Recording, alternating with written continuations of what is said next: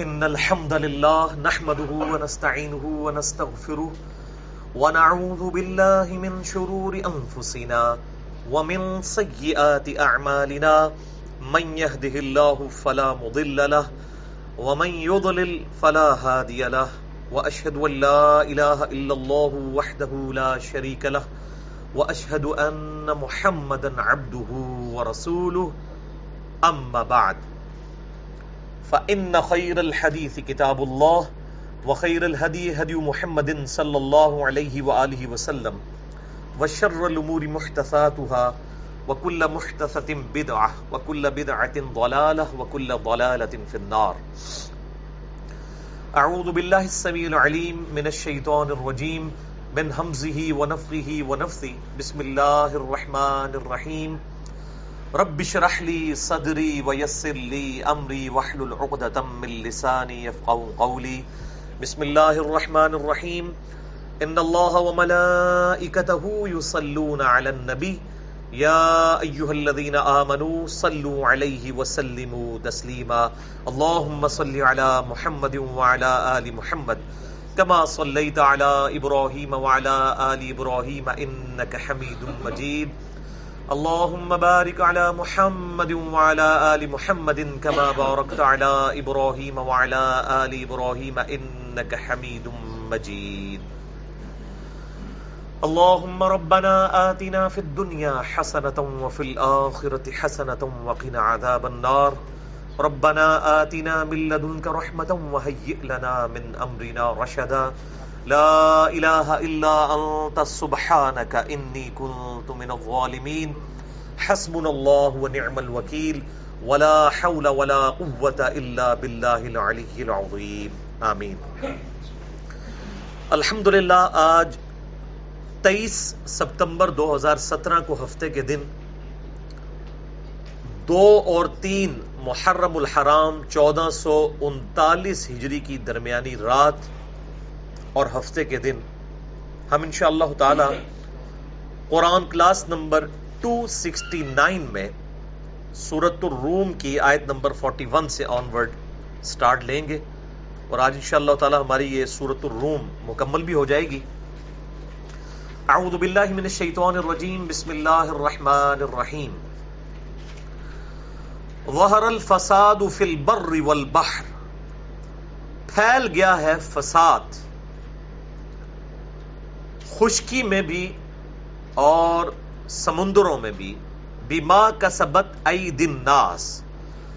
بسبب لوگوں کے کرتوتوں کے. لیذیقہم بعض الذی عملوا لعلہم یرجعون. تاکہ اللہ تعالی چکھائے انہیں کچھ سزا ان کے اعمال کے بدلے میں کہ وہ پلٹ آئیں. یہ قرآن حکیم کی بڑی مشہور ترین آیت ہے، سورۃ الروم آیت نمبر 41، جس میں اللہ تعالیٰ نے جو زمین میں فساد پھیلا ہے، چاہے خشکی پہ ہو چاہے تری میں، اس کی ریزنز میں سے ایک ریزن یہ بتائی ہے کہ لوگوں کے کرتوت. اور آج یہ جس طریقے سے بات کھل کے سامنے آئی ہے، شاید پہلے اتنی نہ آئی ہو، کہ آج کل جو یہ آواز اٹھی ہے کہ جو نیچر کو ڈسٹربنس کی وجہ سے جو فتنہ کھڑا ہو چکا ہے انوائرمنٹ میں، اوزون لیئر بھی ڈسٹرب ہو چکی ہے، اس کے علاوہ کئی ایک الٹرا وائلٹ ریز جو ہے وہ زمین میں مختلف قسم کی بیماریوں، جن میں سے سکن کینسر بھی ہے، اس کا سبب بن رہی ہیں. یہ انسانوں کے اپنے ہاتھوں کی کمائی ہے. یعنی ضرورت سے زیادہ ریسورسز کو غلط طریقے سے استعمال کرنے کے سبب نیچر میں بگاڑ آ گیا ہے. چاہے وہ درختوں کا زیادہ مقدار میں کاٹنا ہو، چاہے بہت زیادہ دھواں ہو پیٹرول کو جلانے کی فارم میں یا لکڑی کو جلانے کی فارم میں. اس قسم کی کئی ایک چیزیں جو ہیں وہ اب ہمیں یہ فساد جو ہے انوائرمنٹ کے اندر نظر آ رہا ہے. اس لیے انٹرنیشنل لیول کے اوپر کئی ایک پالیسیز بنائی جا رہی ہیں کہ فیکٹریاں بھی ہوں تو وہ انوائرمنٹ فرینڈلی ہونی چاہیے تاکہ انوائرمنٹ کے اوپر برا اثر نہ پڑے. یہ تو آج کے دور کے اعتبار سے ایک بہت بڑی ریزن ہمارے سامنے آئی ہے. اسی طریقے سے سمندروں میں بھی آپ دیکھ لیں کہ کئی ایک جگہوں کے اوپر سمندروں کے اندر جو زہریلا مواد پھینکنے کے سبب لاکھوں کی تعداد میں مچھلیاں مر جاتی ہیں اور کئی قسم کی بیماریاں جو ہے وہ پیدا ہو جاتی ہیں. ہمارے سب کانٹیننٹ کو اس وقت جس بہت بڑے مسئلے سے گزرنا پڑ رہا ہے وہ ووچر جسے ہم گدھ کہتے ہیں اردو میں، ان کا ہمارے سب کانٹیننٹ سے خاتمہ ہے. آپ لوگوں نے شاید اس کے اوپر کبھی توجہ نہیں دی. آخری دفعہ گدھ دیکھے ہوئے آپ کو کتنے سال ہو گئے؟ ہمیں یاد ہے کہ ہم چھوٹے تھے تو کہیں پہ بھی گوشت ہوتا تھا یا کوئی مردار بھینس پڑی ہوئی ہوتی تھی تو گدھیں آ کے وہ مردار کو کھا لیا کرتی تھی. اور گدھ جو ہے یہ اللہ تعالیٰ نے ایک نیچرل ریسورس رکھا ہوا ہے، مردہ خور ہے یہ، اور ورنہ تو یہ معاشرے میں تعفن پھیل جائے مردار کی وجہ سے. یہ گدھ ہی ہے جو مردار کو بھی کھاتی ہے، بدبودار مردار کو. اور گدھ جو ہے آن دا فیس آف ارتھ سب سے زیادہ عمر رکھنے والا جانور ہے. گدھ کی عمر 800 سے لے کر 1000 سال تک بھی ہوتی ہے. یہ آپ ذرا جا کے گوگل پہ لکھیے گا کہ سب سے زیادہ عمر اس روئے ارض کے اوپر کس جانور کی ہے تو وہ گدھ ہے.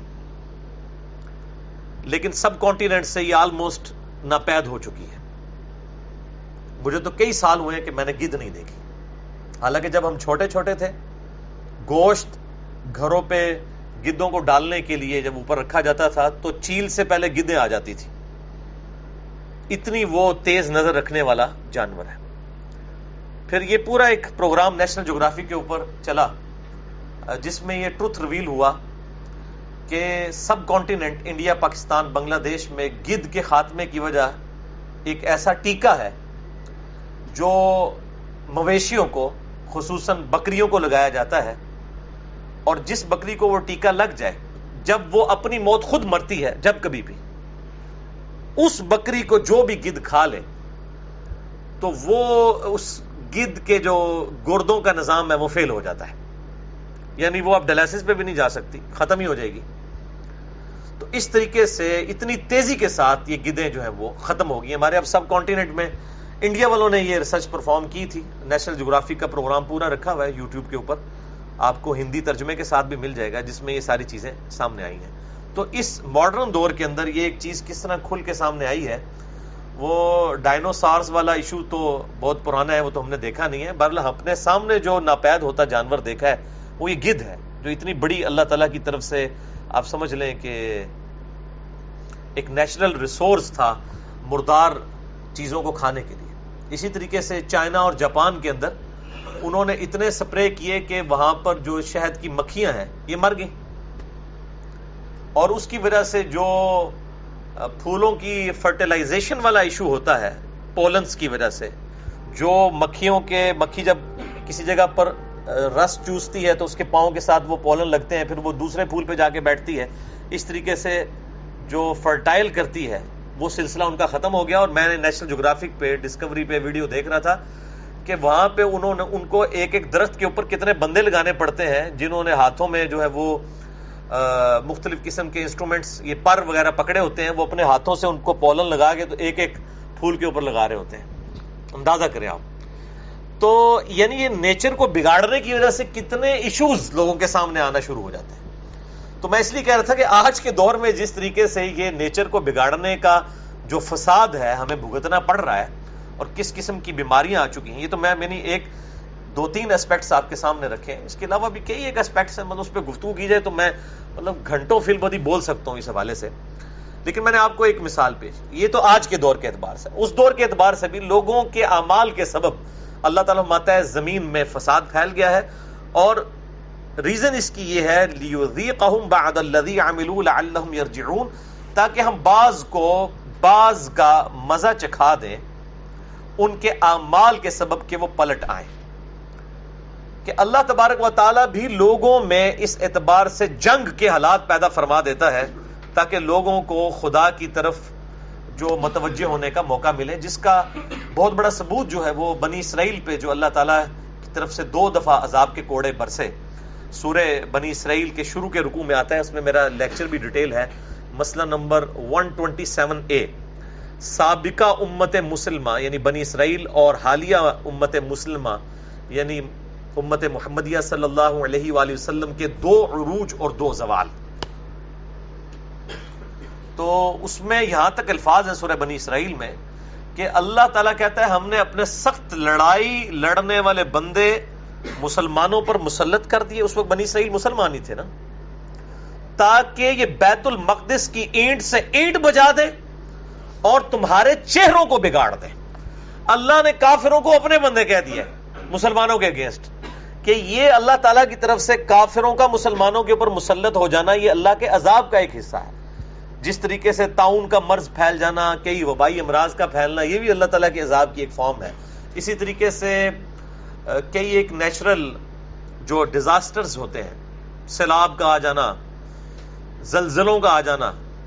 ابھی یہ جو اگلے دن زلزلہ آیا ہے ایگزیکٹ 19 ستمبر 2017 کو میکسیکو میں, کتنی حیران کن بات ہے کہ 19 ستمبر 2016 کو بھی زلزلہ آیا تھا, ایگزیکٹ 1 سال پہلے, اور ایگزیکٹ اسی دن اگلے سال وہ اس زلزلے کی یاد منا رہے تھے اور پھر زلزلہ آ گیا. اور ریکٹر سکیل پہ 7.5 سے لے کے 7.7 تک اس کی شدت تھی. یہ 19 ستمبر 2017 کی بات کر رہا ہوں میں, آج 23 ستمبر ہے, 6 دن پہلے کی, 4 دن پہلے کی. اور یقین کریں وہ بلڈنگز جس طریقے سے جھولی ہیں اور کس طریقے سے گری ہیں, آپ یوٹیوب پہ اور ویڈیوز دیکھیں, بندہ دہشت کھا جاتا ہے. کسی نے سوچا بھی نہیں تھا کہ یہ معاملہ ہو جائے گا کہ ایگزیکٹ اسی دن اگلے سال ہسٹری اپنے آپ کو ریپیٹ کر رہی ہے. لیکن پھر بھی جنہوں نے عبرت حاصل کرنی انہوں نے کرنی, جنہوں نے نہیں کرنی تو انہوں نے نہیں کرنی. تو اللہ تعالیٰ تو اپنی قدرت کی نشانیاں اس طریقے سے دکھاتا رہتا ہے, اور اس کی ریزن اللہ تعالیٰ فرماتا ہے لعلہم یرجعون, تاکہ لوٹ آئیں لوگ ہماری طرف. یعنی جب انسان تکلیف میں ہوتا ہے نا, اس وقت ہی خدا کی یاد آتی ہے. جب سب کچھ صحیح چل رہا ہو نا تو انسان سمجھتا ہے ایسے ہی ہوا کرتا ہے. جب ٹائم پہ بارش ہو جائے اور فصلیں جو ہے وہ اگانا شروع کر دیں اور سال کے دانے پورے ہو جائیں تو انسان کہتا ہے ایسے ہی ہوتا ہے یار, برسات کے موسم میں بارش ہوتی ہی ہے اور خزاں کے موسم میں یوں پتے جھڑتے ہی ہیں اور بہار میں بہار آتی ہی ہے. تو وہ انسان سمجھتا ہے شاید یہ اسی طریقے سے it is physical phenomena of nature. لیکن ہر فزیکل فینومینا آف نیچر کے پیچھے گاڈ ہے. God is the only explanation of all the physical phenomena in this universe.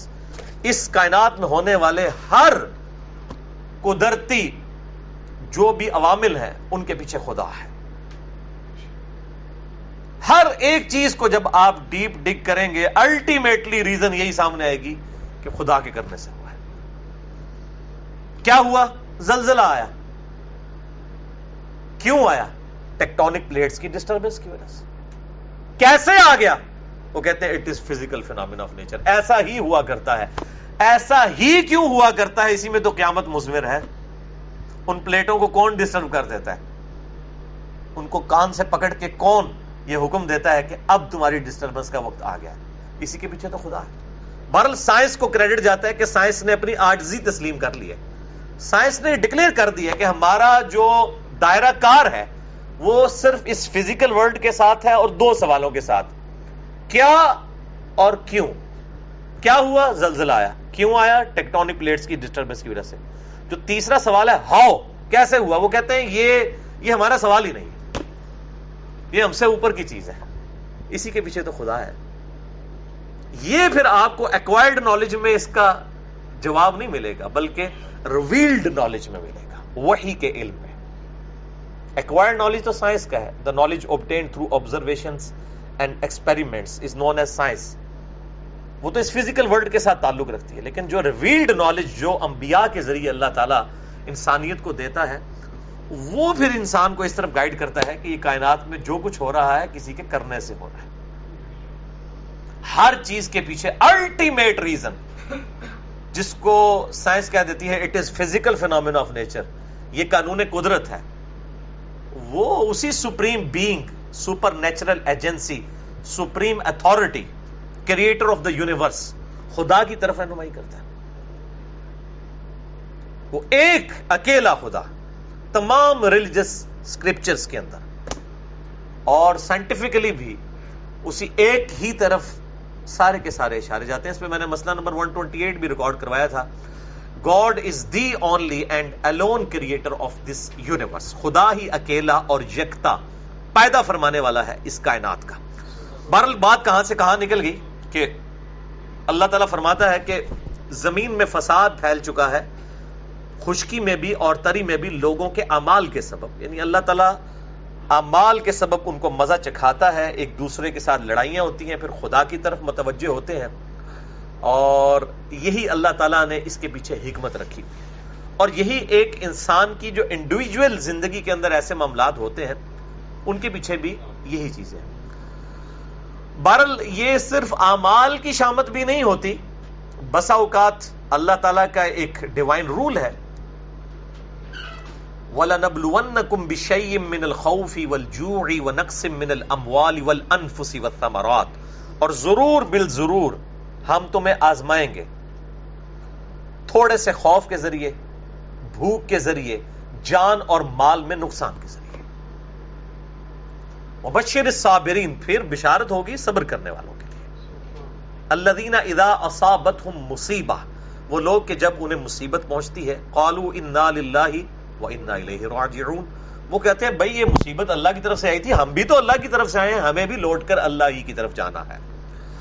تو یہ کوئی ڈیفائن نہیں کر سکتا, کوئی پیٹ رول نہیں ہے کہ کسی پہ یہ تکلیف جو ہے وہ اس کے اعمال کے سبب آئی ہے یا اللہ کی طرف سے آزمائش ہے. ورنہ انبیاء اکرام پہ کتنی بڑی بڑی مصیبتیں آئی ہیں, تو کیا معاذ اللہ کوئی یہ کہہ سکتا ہے کہ ان کے اعمال کے سبب آئی ہیں؟ نہیں, اللہ تعالیٰ آزماتا ہے. آج کی ڈیٹ میں کوئی تھرمامیٹر کسی کے پاس نہیں ہے کہ کوئی کسی کو کہے کہ جی اس پہ جو ہے دیکھیں جی اللہ کا عذاب آ گیا. جیسے فیس بک کے اوپر جن جن لوگوں سے انسان کی اپنی وہ یعنی جن سیاسی لیڈروں سے اختلاف ہوتا ہے, دوسری پارٹیوں کے لوگ کہتے ہیں دیکھو جی اللہ کا عذاب آ گیا. یہ کوئی ڈیفائن کر ہی نہیں سکتا کہ کس پہ اللہ کا عذاب آیا ہے, یا اس کے اعمال کے سبب ہوا ہے, یا اللہ نے اسے آزمائش میں ڈالا ہے.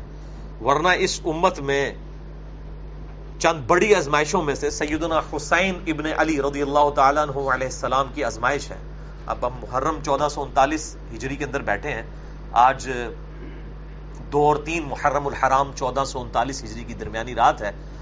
تو سیدنا حسین کے بارے میں کیا کوئی یہ کہے گا کہ ان کے اعمال کے سبب ان کے اوپر یہ تکلیف آئی, اور ایسی تکلیف آئی جو نہ ان سے پہلے سنی نہ ان کے بعد سنی. یعنی کسی نبی کے ماننے والوں نے اپنے نبی کی وفات کے بعد ان کی اولاد کو اس طریقے سے ذبح نہیں کیا جس طرح اس امت نے کیا. تو یہ بہت بڑی ایک تکلیف ان پہ آئی. تو ظاہر ہے جن کے رتبے سوا ہیں, اب ظاہر ہے کہ ان کو جب جنتی نوجوانوں کا سردار بنانا ہے تو اس آزمائش سے اللہ تعالیٰ نے گزارا. بہت بڑا ٹائٹل دینے کے لیے آپ کو اس بڑی تکلیف سے بھی گزارا جاتا ہے. تو یہ اللہ تعالیٰ ڈیفائن کرے گا کہ کسی کو تکلیف سے گزارا گیا اس کے اعمال کے سبب ہے, یا اس کے درجات بلند کرنے کے لیے ہے, یا اللہ تعالیٰ نے اس کے لیے ایک آزمائش کے طور پہ رکھا ہے. کسی شخص کو یہ حق حاصل نہیں کہ دوسرے کے اوپر یہ کہ اس کے اوپر یہ مار پڑ گئی ہے اللہ کی. آپ کے پاس کون سا تھرمامیٹر ہے؟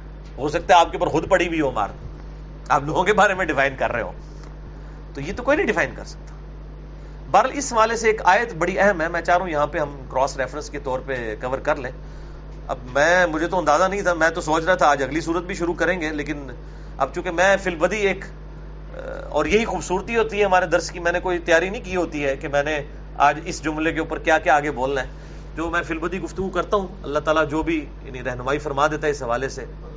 اور یہ اس کانٹیکسٹ میں ایک آیت ہے بڑی اہم ہے, میں چاہ رہا ہوں کراس ریفرنس کے طور پہ ہم اس کو کور کر لیں. وہ ہے سورۃ الحدید. آپ پارہ نمبر جو ہے وہ نکال لیں, 27 کی بالکل آخری سورت ہے سورۃ الحدید, جس میں اللہ تبارک و تعالیٰ نے بہت بڑا ٹروتھ ریویل کیا ہے.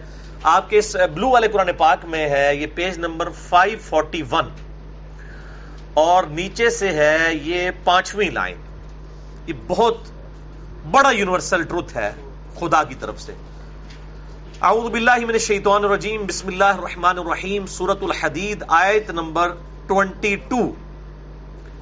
ما اصاب من مصیبت, اور کوئی مصیبت نہیں جو تمہیں پہنچتی, فی الارض, اس زمین میں, ولا فی انفسکم, اور نہ یہ کہ وہ تمہاری جان میں آتی ہے. چاہے زمین پر کوئی آفت آئے زلزلے کی, سیلاب کی شکل میں, یا کسی کو کوئی کینسر ہو جائے, کوئی اس کو موذی مرض لاحق ہو جائے, اللہ تعالیٰ فرماتا ہے چاہے تمہاری جانوں پہ کوئی مصیبت آئے یا ایز اے ہول پوری کی پوری کمیونٹی اور معاشرے سوسائٹی کے اوپر آئے, الا فی کتاب, مگر یہ کہ وہ پہلے ہی لوح محفوظ میں لکھی ہے, من قبل ان نبرأہا, اس سے پہلے کہ ہم اسے ظاہر کر دیں. اللہ تعالیٰ ماتا ہے یہ ساری تکلیفیں ہم نے لوح محفوظ میں پہلے ہی لکھ لی ہیں کہ ایسا ہوگا. اور کیوں کیا ہے؟ ان ذالک علی اللہ یسیر, اور بے شک یہ اللہ کے لیے بہت آسان ہے. کوئی یہ نہ سوچے یہ کیسے ہو سکتا ہے کہ پہلے ہی اللہ نے فورسی کر لیا, نہیں, اس کی طرف سے آنی یہ چیزیں. لکی لا, ریزن بھی بتا دی, یہ اس لیے لکی لا تأسوا علی ما فاتکم, کہ تم مت افسوس کرو اس پر جو چیز تم سے چھن جائے. کسی سے آنکھیں چھن گئی, اچھی صحت چھن گئی, اچھا کاروبار چھن گیا, اچھی نوکری چھن گئی, ماں چھن گئی, باپ اولاد کچھ بھی چھن گیا, اس پہ افسوس نہ کرو.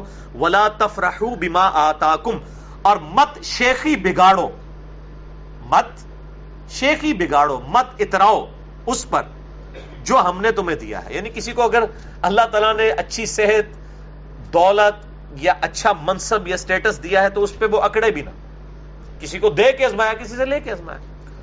واللہ لا یحب کل مختال فخور, اور اللہ تعالی ہر شیخی بگاڑنے والے کو, اترانے والے کو پسند نہیں فرماتا. تو یہ وہ یونیورسل ٹروتھ ہے اس حوالے سے کہ اللہ تعالیٰ نے اپنی ڈیسٹنی میں, تقدیر میں, لوح محفوظ میں یہ تمام کی تمام چیزیں لکھ دی ہوئی ہیں. باقی مسئلہ تقدیر بہت ایک سمجھ لیں کمپلیکس ایشو ہے. اب میں اس کو ادھر ہی ان اٹینڈڈ چھوڑتا ہوں. میں آلریڈی تقریباً 7 سے 8 گھنٹے میں 4 نشستوں میں مسئلہ تقدیر اور انسان کی پیدائش کا مقصد اور اللہ کی طرف سے رزق کی تقسیم کا ایشو 4 ویڈیو لیکچرز ریکارڈ کروا چکا ہوں یہاں پہ ہی. مسئلہ نمبر 103, 104, A, B, C, یہ 4 ویڈیوز, جسے شوق ہو تو مسئلہ تقدیر کے حوالے سے دیکھ سکتا ہے. قل سیروا فی الارض, اے محبوب صلی اللہ علیہ وآلہ وسلم ان سے فرماؤ کہ زمین میں چل پھر کر دیکھو. فانظروا کیف کان عاقبۃ الذین من قبل, کہ ہم نے تم سے پہلے لوگوں کے ساتھ کیا کیا. کان اکثرہم مشرکین, جن میں سے اکثر مشرک تھے. یعنی یہ تعویل خاص کے اعتبار سے مشرکین عرب کے بارے میں ہے کہ تم ہمارے پیغمبر صلی اللہ علیہ وآلہ وسلم کے ساتھ ہٹ درمی کا معاملہ کر رہے ہو, حق بات قبول نہیں کر رہے, تو چل پھر کے دیکھو. تم شام تجارت کے لیے اب جاتے ہو, راستے میں ان قوموں کے کھنڈرات موجود ہیں کہ جن کو ہم نے تباہ و برباد کر دیا تھا. فَأَقِمْ وَجْهَكَ لِلدِّينِ الْقَيِّمِ, بس اپنا رخ سیدھا کر لو اس سیدھے قائم دین کے اوپر. من قبل, اس سے پہلے, ان یأتی یوم لا مرد لہ من اللہ, کہ وہ دن آ جائے جو اللہ کی طرف سے ٹلنے والا نہیں. یعنی موت کا وقت, موت سے پہلے پہلے اللہ کی طرف رجوع لے آؤ. بخاری اور مسلم کی حدیث ہے کہ جو مر گیا اس کی قیامت قائم ہوگی. تو قیامت بھی مرتے ہی شروع ہوگی. تو قیامت کیا ہے؟ دن سے پہلے یا اپنی موت سے پہلے پہلے اللہ کی طرف رجوع لے آؤ, جو اللہ کی طرف سے ٹلنے والا نہیں. یومئذ یصدعون, اس روز یہ لوگ جدا جدا ہو جائیں گے. یعنی جو اہل ایمان ہیں وہ الگ ہو جائیں گے, باطل اور پہ چلنے والے کفار الگ ہو جائیں گے. بالکل جس کو کہتے ہیں نا نکھیڑ کے چیزاں علیحدہ علیحدہ کر دیتی ہیں جان کے. من کفر فعلیہ کفر, جس نے کفر کی روش اختیار کی تو اس کے کفر کا وبال بھی اسی پہ ہوگا. ومن عمل صالحا, اور جو کوئی نیک اعمال کرے گا, فَلِأَنفُسِهِمْ يَمْهَدُونَ, تو وہ اپنے لیے ہی راہ ہموار کر رہے ہیں. اللہ تعالیٰ کو کوئی فرق نہیں پڑتا, سب کے سب لوگ نیکوکار ہو جائیں, اللہ کی شان بڑھا نہیں سکتے. سب کے سب لوگ فاسق ہو جائیں, اس کی شان گھٹا نہیں سکتے. وہ صحیح مسلم میں بڑی طویل حدیث قدسی ہے, مسئلہ نمبر 25 کے آخری 5 سے 7 منٹ میں نے وہ بیان کی تھی. صحیح مسلم میں بڑی ڈیٹیل حدیث ہے. اس میں یہ بھی الفاظ ہے کہ اے جن و انس, اللہ تعالیٰ فرماتا ہے اے جن و انس, اگر تم سب کے سب اس شخص کی مانند ہو جاؤ جو تم میں سب سے نیک ہے تو میری شان کو بڑھا نہیں سکتے. اور اے جن و انس, اگر تم سب کے سب اس فاسق اور گناہگار شخص کی مانند ہو جاؤ جو تم میں سب سے زیادہ گناہگار ہے تو میری شان کو گھٹا نہیں سکتے. یعنی اللہ تعالیٰ تو پاک ہے. سبحان ربک رب العزت عما یصفون. تمہارا رب پاک ہے ہر اس چیز کی برائی سے جو لوگ اس کی طرف منسوب کرتے ہیں. وسلام علی المرسلین، اور سلامتی ہو پیغمبروں پر جو واقعی ٹرو اوبیڈینٹ تھے اپنے خدا کے، اپنے اللہ کے. والحمد للہ رب العالمین، اور تمام تعریفیں اللہ کے لیے. اللہ کو کوئی فرق نہیں پڑتا. اللہ تعالیٰ بے نیاز ہے. اللہ الصمد. لِيَجْزِيَ الَّذِينَ آمَنُوا وَعَمِلُوا الصَّالِحَاتِ، اور یہ قیامت کا دن جو قائم ہوگا کس لیے؟ تاکہ اللہ تعالیٰ جزا دے اہل ایمان کو جنہوں نے نیک اعمال بھی کیے. صرف ایمان لانا کافی نہیں ہے، اللہ کو ماننا کافی نہیں، اللہ کی ماننا. من فضلی، اپنے فضل سے. انہ لا یحب الکافرین، بے شک اللہ تعالی کفار کو، ناشکری کرنے والوں کو پسند نہیں فرماتا. یعنی کفران نعمت ہم اردو میں بھی لفظ استعمال کرتے ہیں. یہ عربی میں کفر کا مطلب یہ نہیں ہوتا کہ اس سے مراد کوئی ہندو یا سکھ یا عیسائی ہے. کفر کہتے ہیں انکار کرنے کو. مسلمان ہو کے بھی کوئی کافر ہو سکتا ہے کہ وہ عملاً کافر ہو. جیسے صحیح مسلم میں حدیث ہے جس نے جان بوجھ کے نماز چھوڑی. اس بندے کے کفر اور اسلام کے درمیان فرق جو ہے وہ نماز ہے. اور ابو داؤد ترمذی کی حدیث ہے کہ جس نے جان بوجھ کے نماز چھوڑی گویا اس نے کفر کیا. تو عملاً وہ کافر ہے، چاہے وہ عقیدے میں مسلمان ہے لیکن عملاً وہ کفر کر رہا ہے. وَمِنْ آیَاتِهِ، اب پھر دوبارہ سے وہیں پر گفتگو واپس آ گئی جو سورہ روم کا مرکزی ٹاپک ہے. التذکیر بآلاء اللہ، اللہ کی قدرت کی بڑی بڑی نشانیوں کے ذریعے اللہ تعالیٰ اپنی طرف مائل کرتا ہے. جو شاہ ولی اللہ دہلوی نے الفوز الکبیر فی اصول تفسیر میں 5 بڑی بڑی کیٹیگریز بتائی ہیں نا اللہ تعالیٰ کے قرآن پاک کی آیات کی، ان میں سے ہے التذکیر بآلاء اللہ. اللہ کی قدرت کی بڑی بڑی نشانیوں کے ساتھ اللہ تعالیٰ اپنی طرف مائل کرتا ہے. اور اس پہ ٹاپ آف دا لسٹ 2 صورتیں ہیں، سورۃ النحل اور سورۃ الروم. ومن آیاتہ، پچھلی دفعہ کئی دفعہ یہ بات رپیٹ ہوئی تھی. ومن آیاتہ ومن آیاتہ ومن آیاتہ، اور اسی کی نشانیوں میں سے ہے ان یرسل الریاح، کہ وہ بھیجتا ہے ہواؤں کو، مبشرات، خوشخبری سناتے ہوئے. یعنی جب ٹھنڈی ہوا چلتی ہے تو خوشخبری ہوتی ہے کہ پیچھے بارش بھی آ رہی ہے. وَلِيُذِيقَكُم مِّن رَحْمَتِهِ، تاکہ وہ تمہیں چکھائے اپنی رحمت میں سے. وَلِتَجْرِيَ الْفُلْكُ بِأَمْرِهِ، اور اسی کے حکم سے کشتیاں بھی جو ہے وہ پانی میں چلتی ہیں. اس کے حکم سے کیا؟ یہ فزیکل فینومینا آف نیچر جو ہے اسی نے اسٹیبلش کیا ہے. آج اگر قوت اچھال پانی کی ختم ہو جائے، یہ فزیکل جو فینومینا ہے یہ ڈسٹرب ہو جائے، تو کوئی بھی سائنٹیفک ڈسکوری یا انوینشن پاسبل ہی نہیں ہے. ایون ہواؤں میں جو جہاز اڑ رہے ہیں وہ ہواؤں کی ہی، ہوا کی قوت اچھال کی وجہ سے، جو ارشمیدس پرنسپل ہے کہ کوئی بھی چیز جب بھی کسی میڈیم میں جو ہے وہ رکھی جاتی ہے تو اس پہ اتنی ہی فورس لگتی ہے جتنا وہ اس میڈیم کو ڈسپلیس کرتی ہے اس کے وزن کے برابر. یعنی اگر بحری جہاز کو سمندر میں رکھا جائے تو سمندر میں رکھنے سے جتنا پانی وہ ڈسپلیس کرتا ہے یا اپنی جگہ سے پانی کو ہٹا دیتا ہے اور بحری جہاز آ جاتا ہے، اس پانی کا جتنا وزن ہوگا اس کے برابر بحری جہاز کے اوپر قوت اچھال رہے گی. اسے ارشمیدس پرنسپل کہتے ہیں. اگر وہ قوت اچھال اس سے کم ہوگی تو چیز ڈوب جائے گی. اس لیے آپ دیکھیں وہ سوئی ڈوب جاتی ہے، بحری جہاز تیرتا ہے، کیونکہ سوئی کا والیوم بہت تھوڑا ہوتا ہے. وہ اتنا پانی ریپلیس ہی نہیں کر سکتا کہ وہ اتنی قوت اچھال دے. اس کی بجائے اگر آپ چوڑی چیز رکھیں گے تو وہ زیادہ پانی کو ڈسپلیس کرے گا اور اس پہ قوت اچھال زیادہ لگے گی. تو یہ اللہ تعالیٰ فرما رہا ہے ہمارے حکم سے کشتیاں چل رہی ہیں، یعنی ہم چاہیں تو اس کو ڈسٹرب کرتے ہیں. قوت اچھال بھی ختم نہ کرے، صرف سمندری طوفان آ جائے کچھ نہیں کو کر سکتا. اسی طریقے سے ہوائی جہاز جو اڑ رہے ہوتے ہیں، اگر ایئر ڈسٹربنس آ جائے ایئر کے اندر، جہاز نیچے گر جاتے ہیں. اسٹیگنیشن کنڈیشن میں آ جاتے ہیں. پھر جہاز اڑتے ہوئے بسا اوقات ایئر پاکٹس آ جاتی ہیں. ایئر پاکٹس کہتے ہیں ایسی جگہ جہاں پہ ہوا کی ڈینسٹی کم ہوتی ہے، اور وہاں پہ جب جہاز اڑتے اڑتے اس ایئر پاکٹ میں سے گزرتا ہے نا تو فوراً نیچے آتا ہے اور سیکنڈز میں کئی کلومیٹر نیچے آ جاتا ہے.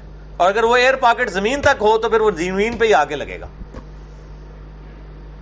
تو اللہ تعالیٰ کے لیے کوئی مسئلہ نہیں ہے ان چیزوں کو ڈسٹرب کرنا. تو یہ اللہ تعالیٰ اس لیے کہتا ہے کہ یہ ہمارے حکم سے چل رہی ہیں. وَلِتَبْتَغُوا مِنْ فَضْلِهِ، تاکہ تم اس کا فضل تلاش کرو. یعنی سمندروں میں کشتی چلتی ہے، اور آج تو یہ دیکھیں سی فوڈ کتنا بڑا سورس ہے بیماریوں سے پاک کھانا سی فوڈ ہے. آج دنیا کی اکانومی سی فوڈ کے اوپر ڈیپینڈنٹ ہے. تو اللہ تعالیٰ فرماتا ہے یہ ہم نے اس لیے کیا. کئی ملک ہیں جن کی اکانومی پوری اس کے اوپر چل رہی ہے. بنگلہ دیش دیکھ لیں, یعنی ہمارے ملک میں تو اتنی مچھلی نہیں کھائی جاتی, لیکن وہاں پہ اکثر لوگ کھاتے ہیں. یہاں تو ہمیں وہ بیماریوں والا چکن کھانا پڑتا ہے, اسٹیرائڈز والا. تو یہ سمندری جو جانور ہیں یہ بہت بڑا ذریعہ ہے تاکہ تم تلاش کرو اللہ کا رزق, وَلَعَلَّكُمْ تَشْكُرُونَ, تاکہ تم اس کی شکر بھی ادا کرو. وَلَقَدْ أَرْسَلْنَا مِنْ قَبْلِكَ رُسُلًا إِلَىٰ قَوْمِهِمْ, اور اے محبوب صلی اللہ علیہ وآلہ وسلم, بے شک ہم نے آپ سے پہلے بھی پیغمبر بھیجے ان کی قوموں کی طرف. فَجَاءُوهُمْ بِالْبَيِّنَاتِ, تو وہ ان کے پاس آئے روشن نشانیاں لے کر. فَانْتَقَمْنَا مِنَ الَّذِينَ أَجْرَمُوا, تو ہم نے پھر انتقام لیا ان لوگوں سے جنہوں نے جرم کیا تھا. یعنی نبی صلی اللہ علیہ وسلم سے پہلے بھی جب نبیوں کی مخالفت میں لوگ کھڑے ہوئے تو اللہ تعالیٰ نے ان کو تباہ و برباد کر دیا. وَكَانَ حَقًّا عَلَيْنَا نَصْرُ الْمُؤْمِنِينَ, اور یہ اللہ تعالیٰ فرماتے ہیں ہمارے ذمہ کرم پہ ہے اہل ایمان کی مدد کرنا. لیکن وہ ایمان والے, بے ایمان نہ ہو. بے ایمان منافق جو آج مسلمانوں کی اکثریت ہے, اعتقادی منافق نہیں ہے لیکن عملاً تو منافق ہو چکے ہیں. یعنی منافق کی جو نشانیاں بخاری مسلم میں آئی ہیں کہ بات کرے تو جھوٹ بولے, جھگڑا ہو جائے تو گالی گلوچ کے اوپر اتر آئے, امانت رکھی جائے تو خیانت کرے. یہ مسلمانوں میں بڑی وافر مقدار میں پائی جاتی ہیں چیزیں. عملاً تو منافقت کے شکار ہے. یعنی وہ جس طرح عملی منافق اور اعتقادی منافق کا فرق ہے یہ ہمیں نظر آتا ہے. تو وہ منافق نہ ہو, اگر مؤمن ہے تو ہمارے ذمے ہے. صحابہ کرام علیہم رضوان دیکھ لینا, اللہ نے ان کی مدد کس کس میدان جنگ میں نہیں کی. اہل ایمان تھے, تعداد بھی تھوڑی ہوتی تھی. اس وقت کی بڑی بڑی سپر پاورز کو انہوں نے الٹ کے رکھ دیا. جنگ یرموک اور قادسیہ کا اگر آپ حالات پڑھنے شروع کریں تو انسان حیران رہ جاتا ہے کہ اتنی تھوڑی فوج کے ساتھ, اتنے کم ریسورسز کے ساتھ کس طریقے سے اللہ تعالیٰ نے صحابہ کرام علیہم رضوان کو ان بڑی سپر پاورز کو الٹنے کے اوپر مامور کر دیا تھا. یہ بالکل غیبی مدد تھی جو اللہ تعالیٰ نے یہاں پہ فرمایا نا, وَكَانَ حَقًّا عَلَيْنَا نَصْرُ الْمُؤْمِنِينَ, یہ ہم پر حق ہے, ہمارے ذمہ کرم پہ ہے کہ ہم مؤمنین کی مدد کریں گے. اللہ الذی یرسل الریاح, اللہ ہی ہے جو بھیجتا ہے ہواؤں کو. فَتُثِيرُ سَحَابًا, تو وہ اٹھاتی ہیں بادلوں کو. فَيَبْسُطُهُ فِي السَّمَاءِ كَيْفَ يَشَاءُ, پھر اللہ تعالیٰ آسمان پہ دیکھو کیسے ان بادلوں کو پھیلا دیتا ہے. وَيَجْعَلُهُ كِسَفًا, اور پھر اس کو کر دیتا ہے ٹکڑے ٹکڑے.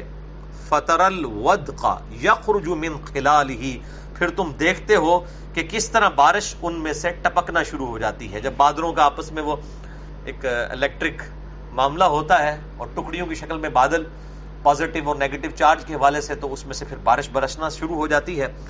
فَإِذَا أَصَابَ بِهِ مَن يَشَاءُ مِنْ عِبَادِهِ, پھر جب پہنچاتا ہے اللہ تعالیٰ اسے جس کو چاہتا ہے اپنے بندوں میں سے. اِذَا هُمْ يَسْتَبْشِرُونَ, تو وہ خوشیاں منانا شروع کر دیتے ہیں. ظاہر بارش نہ ہو, آج تو ہمیں اس کا احساس نہیں ہے نا. یہ تو جو کھیتی باڑی کر رہے ہیں ان سے پوچھے بارش کتنی اہم ہے, خصوصاً بارانی علاقوں کے اندر جہاں پہ زمین میں بھی پانی اتنی آسانی سے اویلیبل نہیں ہے, کوئی نہری نظام نہیں ہے. ان کی تو زندگی ڈیپینڈنٹ ہے بارش کے اوپر. بلکہ آج ان کو تو چھوڑ دیں جو ہم زمین سے بھی پانی نکال رہے ہیں, وہ پانی بھی اسی بارش کی وجہ سے. وہ گلیشیئرز پگھلتے ہیں, ان کے پگھلنے کی وجہ سے زمین کے اوپر دریا چلتے ہیں اور زمین کے نیچے بھی دریا چلتے ہیں, اور وہ وہی دریا ہیں جن میں سے ہم پانی نکال رہے ہوتے ہیں. تو یہ سب کا سب معاملہ سمندر میں سے ویپوریشن ہو کے یہ پورا واٹر سائیکل جسے ہم کہتے ہیں یہ اللہ تعالیٰ چلا رہا ہے. صرف واٹر سائیکل ہی ڈسٹربنس ہو جائے اس کے اندر تو زمین میں کوئی بھی روئے ارض پہ رہنے والی زندہ مخلوق ایگزسٹ ہی نہیں کر سکتی. تو وہ خوشیاں منانا شروع کر دیتے ہیں. وَإِن كَانُوا مِن قَبْلُ, جبکہ اس سے پہلے أَن يُنَزَّلَ عَلَيْهِم مِّن قَبْلِهِ لَمُبْلِسُونَ, اس سے پہلے کہ ان پہ بارش نازل ہوتی ہے مایوس ہو چکے تھے, ان کو امید ہی نہیں تھی. ظاہر ہے کسی کے اختیار میں نہیں ہے, واٹر سائیکل تو کوئی نہیں کنٹرول کر سکتا. اور اتنا لاکھوں کروڑوں ٹن پانی کہاں پہ سٹور ہو سکتا ہے؟ وہ گلیشیئرز کی فارم میں اللہ تعالیٰ نے سٹور کر دیا, پوٹینشیل ڈفرنس رکھا ہے, وہاں سے پگھل کے نیچے آتا ہے. ورنہ یہ سمندر کو اٹھا کے سٹور کرنا پڑ جائے پہاڑوں کے اوپر تو پہاڑوں پہ تو اتنی جگہ ہی نہیں ہوتی ہے، تو برف کی فارم میں ہی وہ وہاں پہ گرتے ہیں نا، تو تبھی وہ پھر پگھلتے ہیں گلیشیئرز، اور یہ پانی اوپر بھی دریا چلتے ہیں اور نیچے بھی چلتے ہیں. یعنی انسان تو صرف یقین کریں ڈسکوری ہی کر رہا ہے، باقی کچھ کر نہیں سکتا انسان. اسی فزیکل فینومینا آف نیچر میں جتنی چیزیں ہیں انہی سے ہی استفادہ کرتا ہے. فانظر الی آثار رحمت اللہ، پس دیکھو اللہ کی رحمت کی علامتوں کو. کیف یحیی الارض بعد موتها، کس طرح اللہ تعالیٰ پانی کے ذریعے مردہ زمین کو زندہ کرتا ہے، اس میں سے ہریالی اگتی ہے.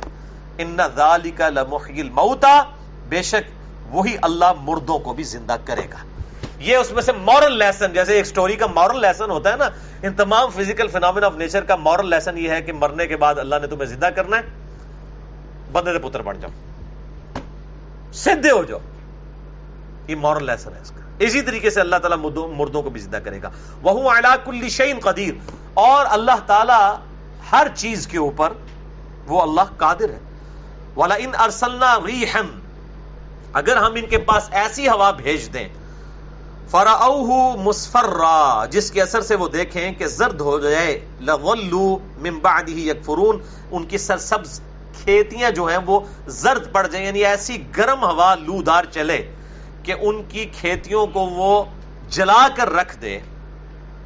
اور آپ کو پتا ہے سبزہ جو ہے جب بالکل مردہ حالت میں پہنچتا ہے تو وہ زرد ہو جاتا ہے. کئی بار جب لوئیں چلتی ہیں گرمیوں کے اندر، گرم ہوائیں، تو سبزہ ختم ہو جاتا ہے اور وہ گھاس بھی جو ہے وہ بالکل تنکا بن جاتی ہے. یہی کچھ فصلوں کے ساتھ اللہ تعالیٰ اگر کر دے، من بعدہ یکفرون، تو اس کے باوجود وہ کفر پہ اڑے رہیں گے. یعنی جس نے بات نہیں ماننی ہے، دل بےایمان تے اجتا ٹیر، جو یہ تکلیفیں بھی دیکھے گا نا، وہ اس طرف اس کا دھیان، جس نے بات نہیں سمجھنی اس طرف نہیں جائے گا کہ یہ خدا کے کرنے سے ہو رہا ہے، میں خدا کی طرف رجوع لاؤں. اور جو رجوع لانے والا ہے وہ تو ظاہر ہے پھر لے کے آئے گا. فَإِنَّكَ لَا تُسْمِعُ الْمَوْتَى، تو اے محبوب صلی اللہ علیہ وسلم بے شک آپ مردوں کو سنا نہیں سکتے. وَلَا تُسْمِعُ الصُّمَّ، اور نہ ہی بہروں کو. ثُمَّ الدُّعَاء، اپنی پکار کو. یعنی جو عقل کے اندھے اور بہرے ہیں، یعنی جو بات ماننے والے نہیں ہیں. ایک تو سویا ہوا شخص ہے، اس کو تو جگایا جا سکتا ہے، لیکن ایک شخص آنکھیں بند کر کے زبردستی لیٹا ہوا ہے، اس کی نیت ہی نہیں ہے اٹھنے کی، اس کو کون جگا سکتا ہے؟ کوئی بھی نہیں جگا سکتا. وہ پہلے ہی جاگ رہا ہے. جاگے ہوئے کو آپ کیسے جگائیں گے؟ وہ جاگنے ہی نہیں چاہ رہا، مکرا بن کے لیٹا ہوا ہے. یہی علماء کا حال ہوتا ہے کہ آپ عام آدمی کو کوئی بات بتاتے ہیں نا تو وہ اس کے کان کھڑے ہو جاتے ہیں، بات سن لیتا ہے.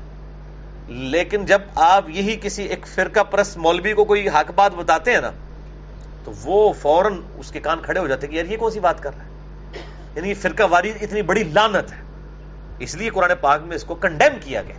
وَاعْتَصِمُوا بِحَبْلِ اللَّهِ جَمِيعًا وَلَا تَفَرَّقُوا، اللہ کی رسی کو مل کر مضبوطی سے تھام لو اور آپس میں فرقوں میں مت بٹو. بہرحال اے نبی صلی اللہ علیہ وآلہ وسلم، جو مردے ہیں، عقل کے مردے ہیں، ان کو آپ نہیں سنا سکتے. اذا ولوا مدبرین، جبکہ وہ پیٹ پھیر کر بھی جا رہے ہوں. یعنی جس نے بات نہیں ماننی ہے نبی آپ صلی اللہ علیہ وآلہ وسلم کی تبلیغ بھی اسے نفع نہیں دے گی، اس میں آپ کا کوئی قصور نہیں، بلکہ وہ سننے والا ہی بے ایمان ہے. وما انت بہاد العمی عن ضلالتہم، اور اے محبوب صلی اللہ علیہ وسلم آپ اندھوں کو جو گمراہی کی اندھیروں میں غرق ہیں ان کو آپ ہدایت نہیں دے سکتے. ان تسمع الا من یؤمن بآیاتنا، آپ تو بات اسی کو سنا سکتے ہیں جو ہماری آیات کو ماننا چاہے. فہم مسلمون، اور اس کے وہ سر تسلیم خم کرنا چاہے اس کو ہی آپ ہدایت دے سکتے ہیں. یہ کتنا خطرناک معاملہ ہے. یہ ہے وہ مسئلہ تقدیر. لوگ کہتے ہیں نا جی مسئلہ تقدیر کیا؟ تقدیر تو اپنے پر خود غالب کرواتا ہے. کوئی بندہ ایک بات سننا ہی نہیں چاہتا. وقال الذین کفروا لا تسمعوا لهذا القرآن، اور کافر کہتے ہیں جب قرآن پڑھا جائے تو مت سنا کرو. والغوا فیہ لعلکم تغلبون، اور شور مچا دیا کرو تاکہ تم غالب آ جاؤ. یہاں بھی لوگ کہہ رہے ہوتے ہیں اور علماء کا طبقہ ہی کہہ رہے ہوتے ہیں قرآن دیس ڈائریکٹ میں پڑھنا گمراہ ہو جاؤ گے. اگر ہمیں کوئی یہودی یا عیسائی آ کے یہ بات کرے تو ہمارے فوراً کان کھڑے ہو جائیں گے، یار یہ تو اسلام کا دشمن ہے اس لیے مجھے کہہ رہا ہے. لیکن داڑھی پگڑی، میں بھی وہ کہتا ہوں کہ پگڑی بھی وہ پہن کے اور داڑیاں پہن کے، یہ رکھی ہوئی نہیں ہے، پہنی ہوئی ہیں.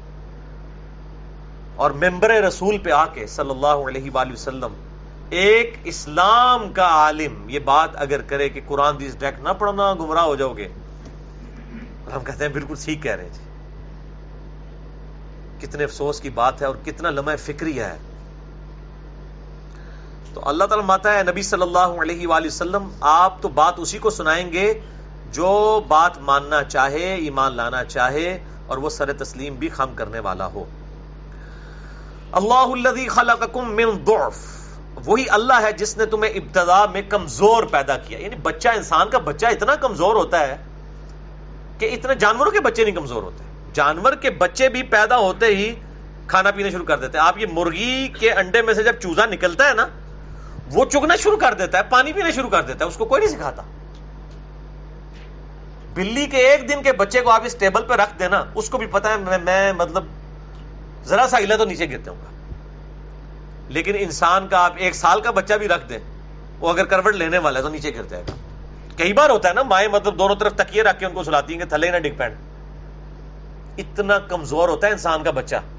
اللہ تعالیٰ فرماتے ہیں ہم نے تمہیں، انسان کو اوقات اللہ تعالیٰ اس کی بیان کر رہا ہے کہ تم اتنے کمزور پیدا ہوئے. ثم جعل من بعد ضعف قوة، پھر تمہیں کمزوری کے بعد ہم نے قوت دی. ثم جعل من بعد قوة ضعفا، اور پھر جوانی کے پہنچنے کے بعد دوبارہ سے بڑھاپے میں کمزور کر دیا. وشیبا، اور بڑھاپا دے دیا. یخلق ما یشاء، اللہ تعالیٰ جو چاہتا ہے پیدا فرماتا ہے. وہو العلیم القدیر، اور وہی علم والا اور قدرت والا ہے. اور واقعی حقیقت بات ہے کہ انسان کی جو کمزوری ہے نا، یہ انسان کو بڑھاپے سے پہلے بھی اللہ تعالیٰ اس کا ایکسپیرینس کرا دیتا ہے بیماری کی شکل میں. یعنی جب انسان بیمار ہوتا ہے نا، انسان کی کیفیت یہ ہوتی ہے شاید میں کبھی ٹھیک رہا ہی نہیں تھا، حالانکہ وہ زندگی کا ایک واقعہ ہوتا ہے. زندگی کا ایک واقعہ انسان کی جو گزشتہ زندگی ہے اس کو 0 سے تو نہیں ملٹیپلائی کر دیتا. اگر اس نے 40-50 سال صحت کے گزارے ہیں اور اب 1 سال کی بیماری آ گئی ہے تو وہ کہ جی میری زندگی برباد ہو گئی. وہ 40-50 سال میں 1 سال کی کیا اہمیت ہے؟ اور پھر اس کے بعد پھر 20-25 سال اگر اچھے آ جاتے ہیں تو اس کو تکلیف یاد بھی نہیں ہوگی. جب انسان بیماری سے اٹھتا ہے اور جب صحت پکڑتا ہے تو آپ دیکھتے ہیں پھر وہی اسی قسم کی حرکتیں شروع کر دیتا ہے. حالانکہ بیماری میں تو لگ رہا ہوتا ہے کہ اس سے زیادہ کوئی مومن ہی نہیں ہے. اللہ کی طرف ایسا رجوع ہو جاتا ہے. اور اسی طرح تکلیف میں بھی. اور حقیقت بات ہے کہ بسا اوقات تکلیف میں تو ہم نے لوگوں کو مسجدوں میں آتے ہوئے دیکھا ہے، تو یعنی جو ریگولر مسجدوں میں آنے والے لوگ ہیں وہ ان پہ رش کرتے ہیں، یار یہ پتہ نہیں کڈا وڈا ولی بن گیا اللہ تعالیٰ. یعنی ایسا خشوع خضوع چہرے پہ ٹپکنا شروع ہو جاتا ہے، تسبیح ہاتھ میں آ جاتی ہے، لمبی لمبی نمازیں شروع ہو جاتی ہیں. لیکن جیسے ہی مسئلہ حل ہوتا ہے پھر جناب وہی حالت ہو جاتی ہے. تو اللہ تعالیٰ انسان کو یہ ایکسپیرینس کرواتا رہتا ہے. تو یہ بڑھاپا جو ہے نا، یہ تو پھر ایک الٹیمیٹ اللہ تعالیٰ نے چیز رکھی ہے کہ انسان کو یہ بتا دے کہ انسان کتنا کمزور ہے. اور میرا اس پہ ایک کلپ بھی چڑھا ہوا ہے کہ گاڈ انسان کی ضرورت کیوں ہے، اللہ انسان کی ضرورت کیوں ہے. میں نے یہ بات کی ہے کہ انسان کی ضرورت یہ ہے کہ انسان نے کمزور ہونا ہے، انسان نے بیمار پڑنا ہے، اور سب سے بڑی چیز انسان نے مر جانا ہے. اگر انسان بیمار نہ پڑے، انسان کو کوئی تکلیف نہ آئے، انسان بوڑھا نہ ہو اور انسان کو موت نہ آئے، تو انسان کو پھر خدا کی ضرورت ہی کوئی نہیں رہتی. اگر آپ کو موت نہیں آنی تو پھر آپ کو کس چیز کا ڈر ہے؟ آپ کو کوئی تکلیف ہی نہیں آنی پھر آپ نے کس سے کیوں مانگنا ہے؟ آپ کو بڑھاپا ہی نہیں آنا، ہمیشہ اچھی صحت رہنی ہے، تو آپ کو خدا کی ضرورت کیوں ہے؟ یہ اللہ تعالیٰ نے انسان کے ساتھ چیزیں اٹیچ کی ہیں، موت، بیماری، پریشانی، بڑھاپا، تاکہ انسان کو احساس رہے کہ وہ آزاد نہیں ہے. اس نے اپنے آپ کو خود پیدا نہیں کیا، کسی کے بنانے سے پیدا ہوا ہے، اور جس کے بنانے سے پیدا ہوا ہے اس کی اطاعت اختیار کرنا ضروری ہے. وَيَوْمَ تَقُومُ السَّاعَةُ يُقْسِمُ الْمُجْرِمُونَ، اور جب قیامت قائم ہوگی تو مجرم قسمیں اٹھائیں گے، مَا لَبِثُوا غَيْرَ سَاعَةٍ، کہ وہ دنیا میں تو نہیں رہے مگر ایک لمحے کے لیے. 50,000 سالہ جب قیامت کا دن ہوگا اس میں یہ 50 سال کیا آٹے میں نمک بھی نہیں ہے. تو انسان کہے گا یار میں تو دنیا میں تو یار کوئی اصل زندگی تو اب شروع ہوئی ہے. جو مولا علی رضی اللہ تعالیٰ عنہ علیہ السلام کا قول ہے کہ انسان سویا ہوا ہے، جب مرے گا تو جاگ اٹھے گا کہ یار اصل زندگی تو بعد میں شروع ہونے والی تھی، مجھے اس کی تیاری کرنی چاہیے تھی. تو قیامت والے دن بھی انسان کہے گا دنیا میں تو میں ایک لمحے کے لیے رہا، اصل تو اس زندگی کے لیے مجھے کچھ تیاری کرنی تھی. کذالک کانوا یؤفکون، یوں ہی وہ پہلے بھی غلط بیانی کیا کرتے تھے. یعنی وہ کہتے تھے آخرت کوئی نہیں ہے، یہ دنیا کی زندگی سب کچھ ہے، اور اگر آخرت ہوئی بھی تو وہاں بھی اللہ کے ہاں ہمارے لیے بھلائی ہوگی. کچھ بھی ہے اللہ تیرے محبوب کی امت سے ہے، بے ایمان ہے، ٹھگ ہے، بے نمازی ہے، اللہ جو کچھ بھی ہے تیری نسبت و کام آئی جائے گی تیرے نبی کی. یہ سیم وہی عقیدے جو یہودیوں کے اندر پائے جاتے تھے. سورہ بقرہ قرآن کے شروع میں ہے ہی اسی لیے ہے تاکہ اللہ تعالیٰ اس امت کو بتائے کہ تم سے بھی لاڈلی ایک امت تھی اپنے زمانے کی، جس میں اللہ نے 3 کتابیں بھیجی، تورات، انجیل اور زبور، اور ہزاروں انبیاء مبعوث کیے. لیکن جب اللہ تعالیٰ کے ساتھ انہوں نے نافرمانی کی روش اختیار کی، پھر اللہ تعالیٰ نے ان کو ایسا مردود کیا کہ آج تک وہ مردود بارگاہ ہیں. تو اس سے پہلے بھی تم دنیا میں غلط بیانی کرتے تھے. وقال الذین اوتوا العلم، اور وہ لوگ کہیں گے پھر قیامت والے دن جنہیں دنیا میں علم دیا گیا تھا، والایمان، اور ایمان. آپ دیکھیں علم کو ایمان سے پہلے ذکر کیا گیا. علم کے بغیر کا جو ایمان ہے نا وہ ڈوگما ہی ہو سکتا ہے. آپ کیا سمجھتے ہیں جو ہندو مندروں میں جا رہے ہیں ان کو مندروں میں کچھ بھی نہیں مل رہا؟ کیا ان کو سکون نہیں مل رہا؟ یقیناً مل رہا ہے، تو تبھی بار بار جا رہے ہیں نا. جتنا آپ کو خانہ کعبے جا کے اور زمزم پی کے سکون ملتا ہے، ہندوؤں سے اگر آپ پوچھیں وہ کہتے ہیں جی گنگا میں نہا کے اور مندروں میں جا کے ہمیں سکون ملتا ہے. سکھوں سے پوچھیں گے وہ کہیں گے گردواروں میں سکون ملتا ہے. کرسچن سے میری بات ہوئی ہے، وہ کہتے ہیں جی ہم تو اتوار والے دن جب چلے جاتے ہیں نا ایک دفعہ گرجا تو یہ روحانی سکون مل جاتا ہے. یعنی جو جدھر لگا ہوا ہے وہ اس سکون کی تلاش میں اس نے اپنے آپ کو انگیج کیا. کسی نے جو ہے وہ ہالی ووڈز کی فلم کے اندر سکون تلاش کیا ہوا ہے، کسی نے گیمز کے اندر سکون تلاش کیا ہوا ہے، اور کسی نے اپنے ریلیجن میں، پھر ریلیجن کے اندر بھی فرقے بنے ہوئے ہیں. اگر آپ اہل تشیع سے پوچھیں گے وہ کہیں گے ہمیں ماتم کر کے سکون ملتا ہے. اور آپ اگر ناسبی اہل حدیث میں گھسے سے پوچھیں گے وہ کہیں گے جی ہمیں محرم میں یزید کی شان میں جمعے پڑھا کے سکون ملتا ہے. ان کی تو بیماری کا کوئی علاج نہیں کیا جا سکتا.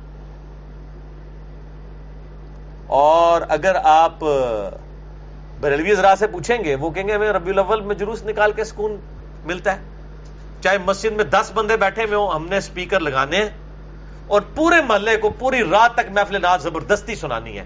چاہے کوئی بیمار ہے، کوئی بوڑھا ہے، کسی کی نیند اڑ رہی ہے، بھاڑ میں جائے. ہمیں تو سکون ہی سے ملتا ہے کہ جب تک 1 کلومیٹر دور تک نہ آواز جائے. تو اس میں سکون تلاش کر رہے ہیں. تو یہ سیلف میڈ لوگوں کے سکون ہے.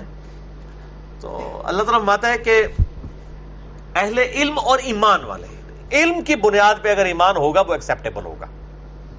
ادروائز ہو سکتا ہے کہ آپ بغیر علم کے اللہ پر ایمان لائیں تو شاید اللہ کے ساتھ وہ صفات منسوب کر دیں جو اللہ کے شان شان ہی نہیں، الٹا اللہ تعالیٰ ان سے ناراض ہوتا ہے. اب جنہوں نے وحدت الوجود کا عقیدہ گھڑا وہ اللہ کی توہین میں تو نہیں گھڑا، اس کی محبت میں سب کچھ کیا. اس قسم کے جو واقعات اسرائیلی روایات کے اندر آتے ہیں انبیاء اکرام کی توہین پر مبنی اور خدا کے عشق کے اوپر، مطلب کیا کیا باتیں ہیں. مطلب وہ جی ایک بندہ تھا جی، وہ اللہ تعالیٰ سے مخاطب ہوا کہ اللہ تو میرے سامنے آئے، میں تجھے نہلاؤں، میں تجھے کنگھی کروں. موسیٰ علیہ السلام نے اسے ڈانٹا اور موسیٰ علیہ السلام نے کہا بھی خدا کی یہ صفات نہیں ہے، تو اللہ تعالیٰ نے موسیٰ کو ڈانٹ دیا. اندازہ کرو، یعنی وہ خدا جس نے پیغمبروں کو بھیجا ہی اس لیے ہے تاکہ وہ لوگوں کو روشناس کروائیں اللہ کی صفات سے. وہ اللہ جو قرآن میں کہہ رہا ہے لیس کمثلہ شیء، اللہ کی مثل کوئی شے نہیں ہے، وہو السمیع البصیر، اور وہ سننے والا دیکھنے والا ہے. تو یہ تو قرآن میں تعلیمات ہے کہ اللہ کے ساتھ کوئی ایسی تشبیہ بیان نہ کی جائے کہ اللہ میرے پاس آئے، میں اس کو نہلاؤں، میں اس کی کنگھی کروں، میں اس کو جوتیاں پہناؤں. کہتے ہیں جی عشق دیاں گلاں نے، لعنت ہے تہاڈے عشق تے، تو تہاڈے عشق کڑنے والے ہوتا بھی. اللہ دے بندے قرآن پڑھو. لیس کمثلہ شیء، اللہ کی مثل کوئی شے نہیں ہے. اللہ تعالیٰ کہتا ہے میرے لیے کوئی تمثیل نہ بیان کرو. ولا تقولوا علی اللہ الا الحق، اللہ کے بارے میں کوئی بات نہ منسوب کرو مگر وہ جو سچی ہے. اور سچی بات آپ کو کس نے بتانی ہے؟ بزرگوں، بابوں نے یا نبیوں نے؟ انبیاء. اور نبیوں کی تعلیمات سینہ بسینہ آنی ہے یا کتابوں کی شکل میں آنی ہے؟ کتابوں کی شکل میں آنی ہے. سینہ بسینہ تو وہ جس فرقے کا سینہ ہوگا وہ اسی فرقے کی اس کے اندر گندگی گھسی ہوئی ہوگی. لیکن کتاب میں نہ اس میں حق، اس میں باطل نہ آگے سے داخل ہو سکتا ہے، نہ پیچھے سے، نہ دائیں سے، نہ بائیں سے. حق تو یہ ہے. تو میں اس لیے کہتا ہوں نا کہ جی وہ خالص دودھ آپ کو دودھی سے نہیں ملے گا، بھینس کے نیچے سے ملے گا. دودھی نے تو ہو سکتا ہے جناب وہ گٹر کا پانی وچ پایا ہوئے، کسی تالاب کا پانی ڈال دیا ہو، لیکن جن کی عقیدت وابستہ ہے ان کے تو دودھ میں سے اگر وہ ڈڈو بھی نکل ہے نا، مینڈک بھی، وہ کہے گا نہیں نہیں جناب یہ معرفت دی گل ہے تو ہم نہیں سمجھ آئی. یہ ڈڈو نہیں ہے، کوئی اور چیز ہے، یہ خالص دودھ کی نشانی ہے. یعنی وہ تعویل میں آپ کو سمجھانے کے لیے مثال دے رہا ہوں کہ اگر انسان باطل تعویلات پہ اترے اس کا کوئی اینڈ نہیں ہے، کوئی حل ہی نہیں ہے اس بات کا. تو اللہ تعالیٰ فرماتا ہے جو اہل علم اور ایمان والے لوگ ہیں وہ کہیں گے لقد لبثتم فی کتاب اللہ الی یوم البعث، کہ تم اللہ کی تقدیر میں روز قیامت تک ٹھہرے رہے ہو، یعنی دنیا کی زندگی اس کے بعد جو تم نے برزخ کی قبر کی زندگی گزاری ہے. فہذا یوم البعث، تو یہ ہے آج اٹھنے کا دن. ولکنکم کنتم لا تعلمون، لیکن تم اس حقیقت سے آنکھیں پھیرے ہوئے تھے، جان بوجھ کے مکرے بنے ہوئے تھے، جانتے ہی نہیں تھے. گویا کہ فَيَوْمَئِذٍ لَا يَنْفَعُ الَّذِينَ ظَلَمُوا مَعْذِرَتُهُمْ، پھر اس دن ظالموں کو، اللہ کے مجرمین کو ان کی معذرت کرنا نفع نہیں دے گا. یہ اکثر لوگ کہہ رہے تھے او جی اللہ نو پتا ہے کون ٹھیک ہے کون غلط ہے، اگے پہنچا کے پتہ لگ جائے. او اللہ دے بندے اگے پہنچ کے پتہ لگے تو پھر یہ نہیں کہا جائے گا جی ہاں دوبارہ پیچھے ٹر جاؤ، پھر ریورس گیئر لے کے لا کے آ جانا. آگے پہنچ کے پتہ لگا اگر غلام احمد قادیانی دجال کے ماننے والوں کو قیامت والے دن پتہ چلا کہ یہ جھوٹا پیغمبر تھا تو کیا ان کو پتہ لگنا فائدہ دے گا؟ تو یہ بات کیوں کرتے ہیں جی آگے جا کے پتہ چلے گا. او بھائی ادھر پتہ لگنا چاہیے، آگے تو آگے پتہ نہیں لگے گا، لگ پتہ جائے گا. یہ نہ کہا کریں آگے جا کے پتہ چل جائے گا، پتہ لگ جائے گا. پتہ لگے گا نہیں، لگ پتہ جائے گا، لیکن پھر واپس آنے کا ٹائم نہیں ہوگا. تو اس دن کوئی معذرت قبول نہیں ہوگی. ولا هم یستعتبون، اور نہ ہی ان کی توبہ قبول کی جائے گی. وَلَقَدْ ضَرَبْنَا لِلنَّاسِ فِي هَذَا الْقُرْآنِ مِنْ كُلِّ مَثَلٍ، اور بے شک ہم نے لوگوں کی اصلاح کے لیے اس قرآن میں کئی مثالیں بیان کر دی ہیں.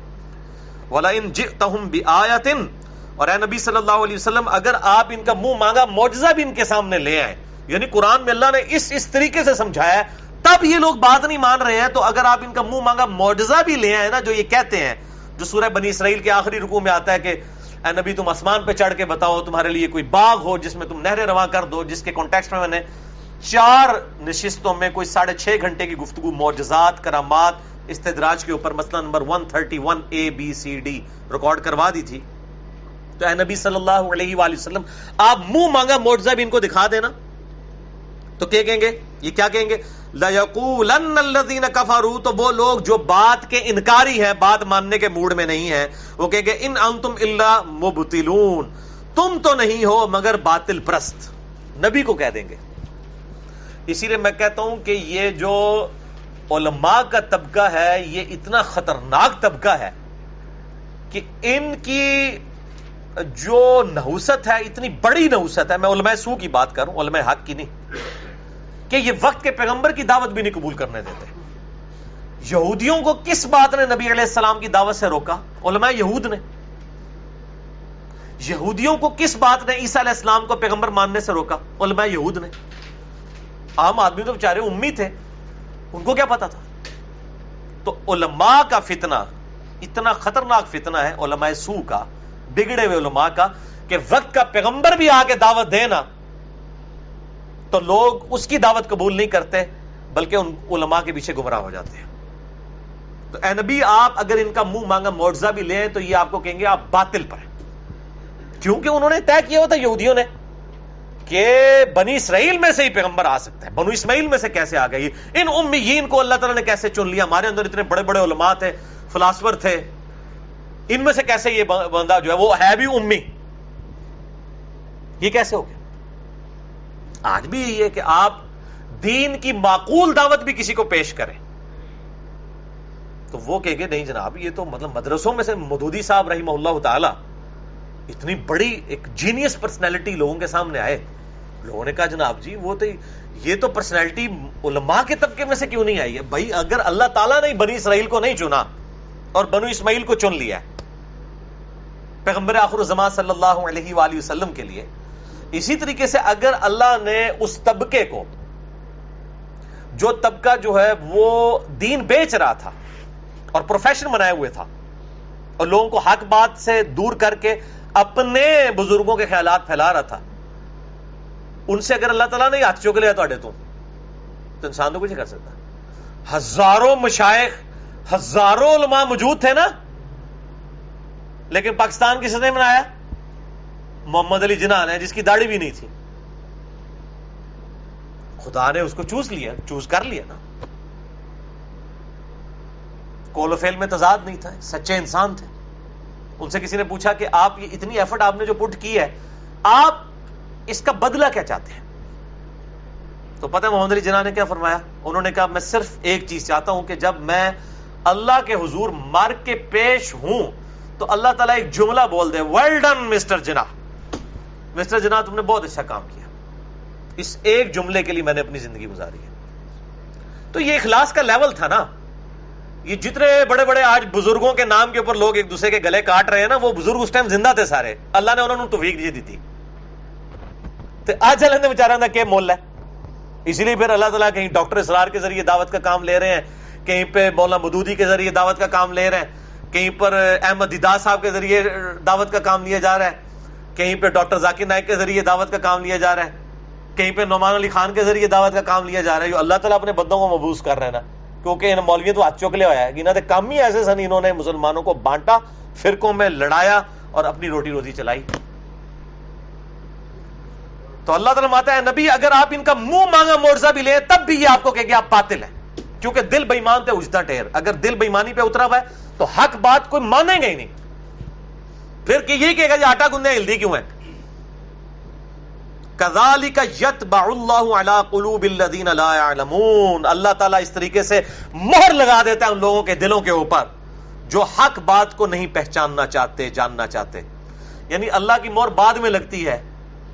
دوسری طرف آیا والذین جاہدوا فینا لنہدینہم سبلنا، جو لوگ ہماری راہ میں کوشش کریں گے ہم راہیں کھول دیں گے ان کے لیے، لیکن جو کوشش نہیں کرے گا، الٹا ہٹ درمی پہ اترے گا، پھر اللہ تعالیٰ کہتے ہیں ہم ان کے دلوں پر مہر لگا دیں گے۔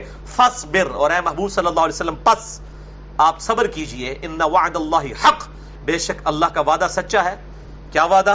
هو الذی ارسل رسولہ بالہدی ودین الحق لیظہرہ علی الدین کلہ، کہ وہی اللہ ہے جس نے دین حق کے ساتھ، الہدا یعنی قرآن اور دین حق کے ساتھ نبی صلی اللہ علیہ وآلہ وسلم کو مبعوث کیا تاکہ تمام ادیان پر غالب کر دے۔ یہ نبی کا دین غالب ہوگا، اور یہ چونکہ میں نے بتایا تھا کہ یہ مکی صورتوں میں سے آپ صلی اللہ علیہ وسلم کو تسلی دی جا رہی ہے، اور اس وقت تو کوئی نظر نہیں آ رہا تھا، پھر اللہ تعالیٰ نے کیسا غالب فرمایا۔ وعدہ سچا ہے اللہ کا۔ ولا یستخفنک الذین لا یوقنون، تو اے نبی صلی اللہ علیہ وسلم آپ کو پھسلا نہ دے راہ حق سے وہ لوگ جو بات پر یقین نہیں رکھتے۔ یہ آپ کے ذریعے سے اصل میں امت کو خطاب ہے، آپ کے صحابہ کو، کہ ڈٹے رہو، ان تکلیفوں سے گزرو گے، الٹیمیٹلی اللہ تعالیٰ تمہیں کندن بنا کے نکالے گا۔ اور پھر لوگوں نے دیکھا ہے یہ مکی صورت ہے، ہجرت مدینہ کے وقت صرف 125 بندے مسلمان تھے یکم ہجری میں، 2 ہجری میں غزوہ بدر ہوا، 3 ہجری میں غزوہ خندق،